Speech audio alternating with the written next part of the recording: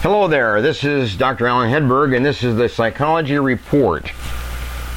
Today I would like to introduce you and bring to your attention again, or to your memory, a gentleman that has gained considerable respect in my eyes, and I think the eyes of the nation. Some of you listening to this podcast are not personally aware and are not personally involved in the events that took place that brought Martin Luther King to national attention and focus. But over the years, I have read about him and read about the movement that he was a leader of, and tried to advance the welfare and the well-being and the skills and the competencies and the pride of the black people within America. He made great progress. He made great failure. He certainly tried. I visited his home. I visited his church. I walked his neighborhood. I ate in a restaurant just down the street from his home, where no doubt he ate as a young man. I talked to people who knew him. I was able to interact with the people on the street that fondly remember not only Martin Luther King, but his father. His father is also a well-known gentleman, one that you need to have in your history books of your mind and of your memory. Papa King, he was affectionately known as Papa King. The entire community referred to him as Papa King. He was an older gentleman, pastor of the Ebenezer Baptist Church for many years. And before he died, Martin Luther King became the associate of that particular church. And that's where Dr. Martin Luther King formed his Baptist ministry and launched the movement to advance the civil rights and the personal rights and the social rights of the black people. Papa King, I'll come back to and talk in a little bit. But most of you do not remember the date of August 28, 1963. Some of you were not born then. Many of you have not studied that part of history. Many of you have not reflected on the movement that took place, the civil rights movement that took place during that particular time. But my question is, if you were alive, where were you on August 28, 1963? Let me tell you where millions of people were. They were in Washington, D.C. They were on the mall. After much activity and much attempts to advance the welfare and the rights of the black people, it finally came to a head in Washington on the mall on that date, August 28, 1963.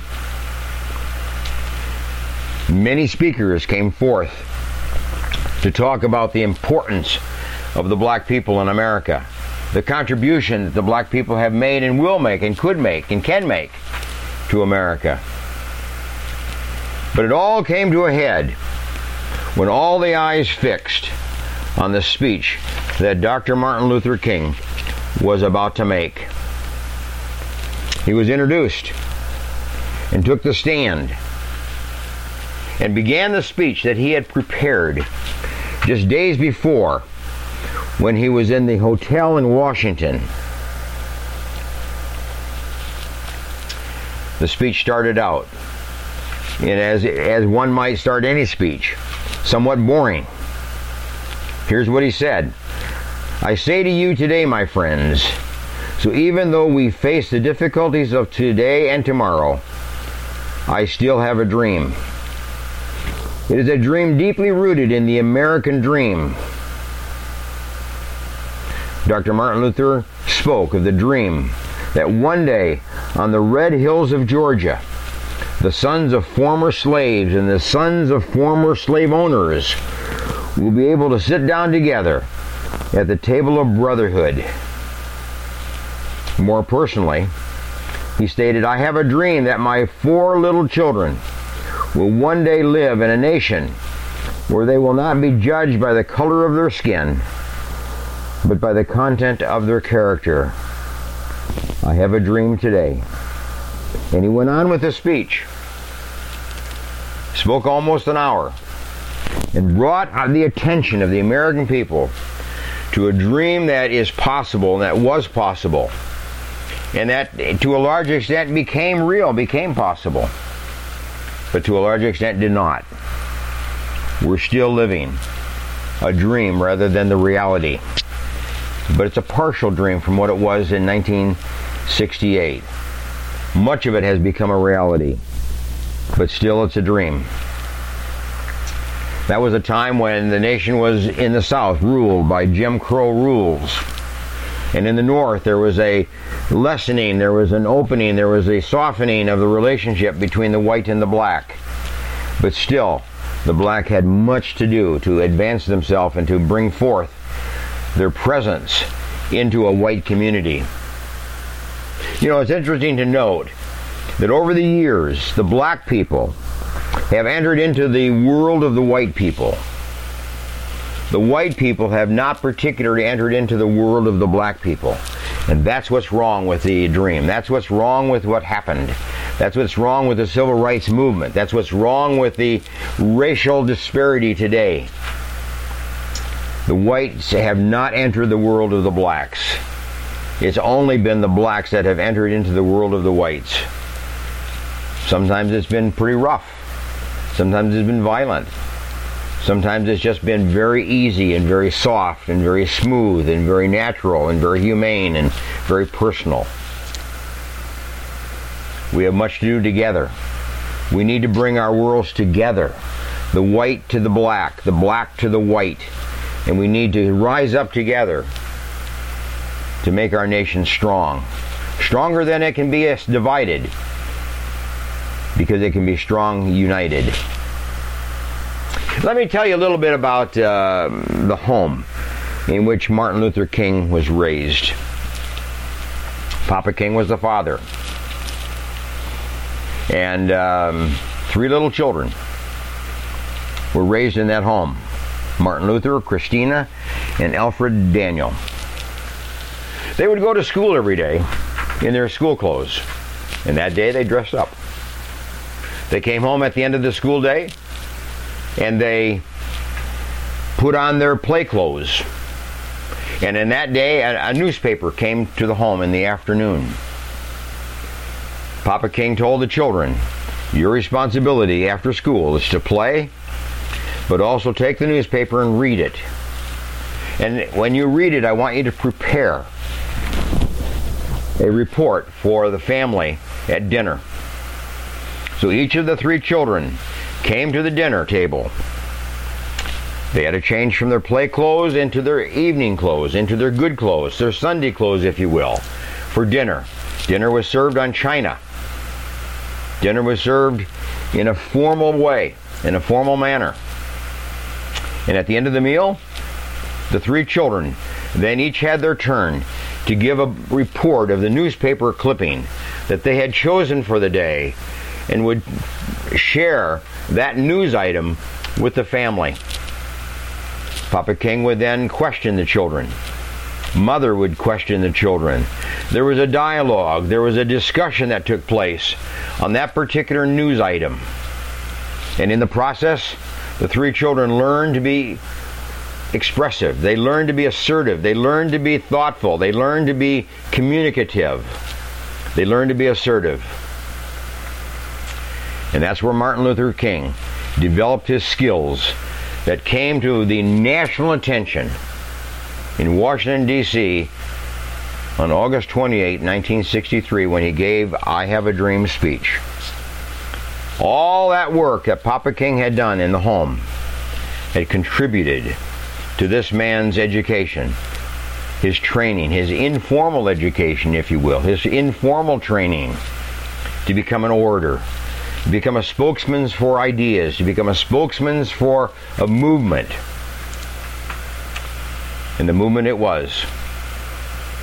But let me tell you another little part of his upbringing. The home was situated on a street that as you looked out the front door, you looked down a street, and you could look down maybe a mile. The street went right out their front door into the downtown area of Atlanta. If you looked to the left, there was a street that went also into the downtown area of Atlanta. That's where the poor, that's where the slaves lived.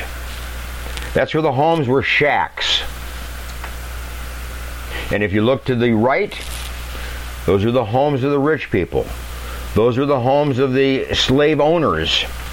Those are the homes of the property owners. So he lived in a section of the city that on the right were the rich, on the left were the poor, on the right were the slave owners, on the left were the slave workers. And his children played with the rich kids' children. His children played with the poor slave owners' children in the middle of the street. I can just see them today playing kickball or kick the can or other games that they might have played in the street there together, the rich and the poor and the king children. That's where Martin Luther King grew up. That's the childhood he knew. And that's the childhood that Papa King brought to him and educated him and exposed him so that he would be an educated person, he'd be an informed person, he'd be a wise person in dealing with the problems of the day between the white and the black. So we have a man that came to our attention in the national scene, from a pastor in Ebenezer Baptist Church to a movement going back into the 50s, 1955, if you will, when some of the early attempts to advance the black people and get them out of their poverty, get them out of their limited lifestyle. And we had march upon march. We had efforts upon efforts from 1955 into the early 60s, into the mid-60s, and then into the late 60s. And it continues today as we attempt to bring our people together, whether they're black or they're white, or any other color for that matter. It's all one. What we need to acclaim, what we need to ascribe to, what we need to support is the idea of one America. And that one America has a dream.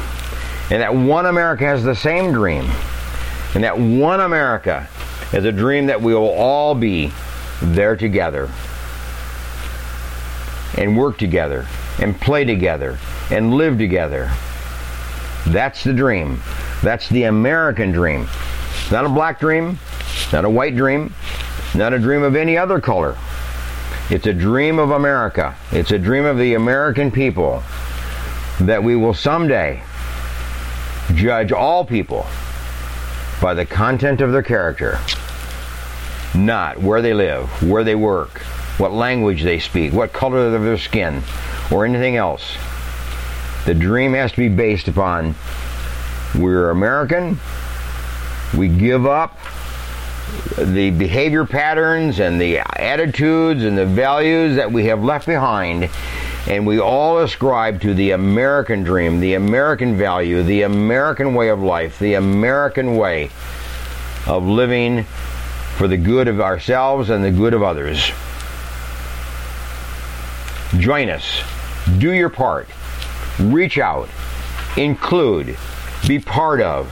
Enter the world of other people, whether they're black or they're white or any other color. Enter into their world and let them enter into your world. That's how we all can work together. It's being open. It's being inclusive. And it's being friendly and just and kind. I have a dream. Let's espouse it. Let's take it on. Let's do it together. Let's all share in the dream. Let's all share the dream based on the content of character. This has been Dr. Alan Hedberg, and this is the Psychology Report. I refer you to my website, booksbyhedberg.com. booksbyhedberg.com. Number of books there that may be of interest to you. Thank you very much for listening. We'll catch you another time. Bye for now.